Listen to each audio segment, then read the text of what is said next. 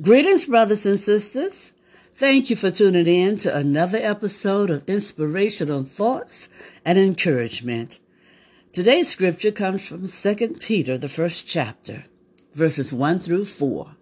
Reading from the New Living Translation, it says, "This letter is from Simon Peter, a slave and apostle for Jesus Christ.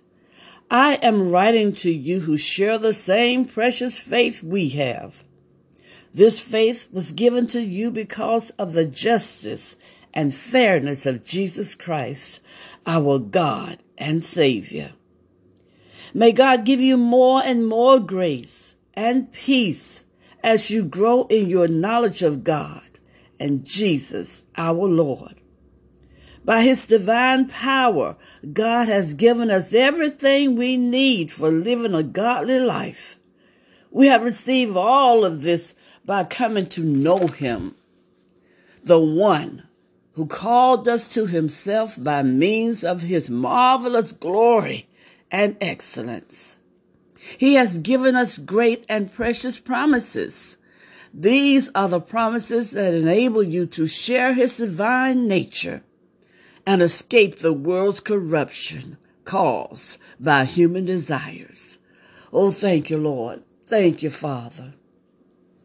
Lord God, we pray that you'll continue to bless the reading and hearing of your holy word. We pray for the courage to continuously be obedient.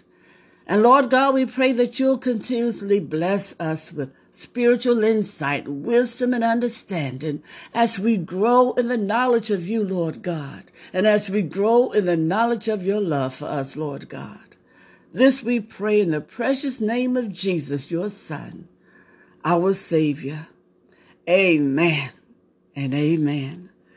Thank you, Lord. Thank you.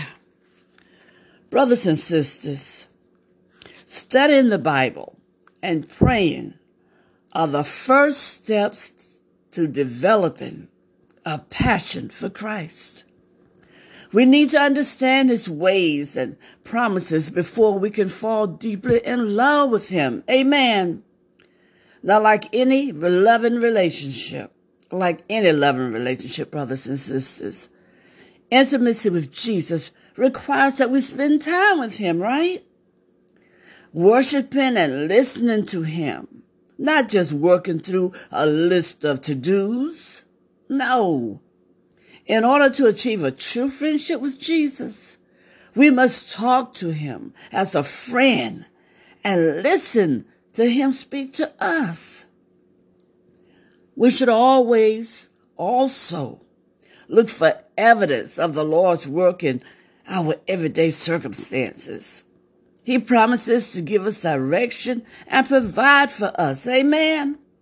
And if we're on the lookout, we'll see his promises in action.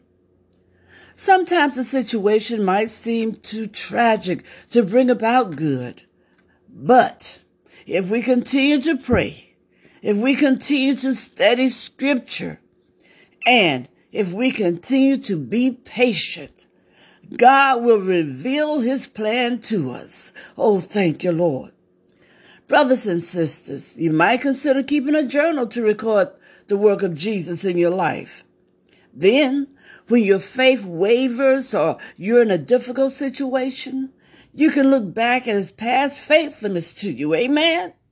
A passion for Jesus doesn't happen instantly. No. It's a daily, lifelong pursuit, brothers and sisters. And we must lay aside everything that competes against our devotion to him. Amen. And when you do, you'll have a blessed journey. You'll have a blessed life, getting to know and fall in love with Jesus. Thank you, Lord. And have a blessed day.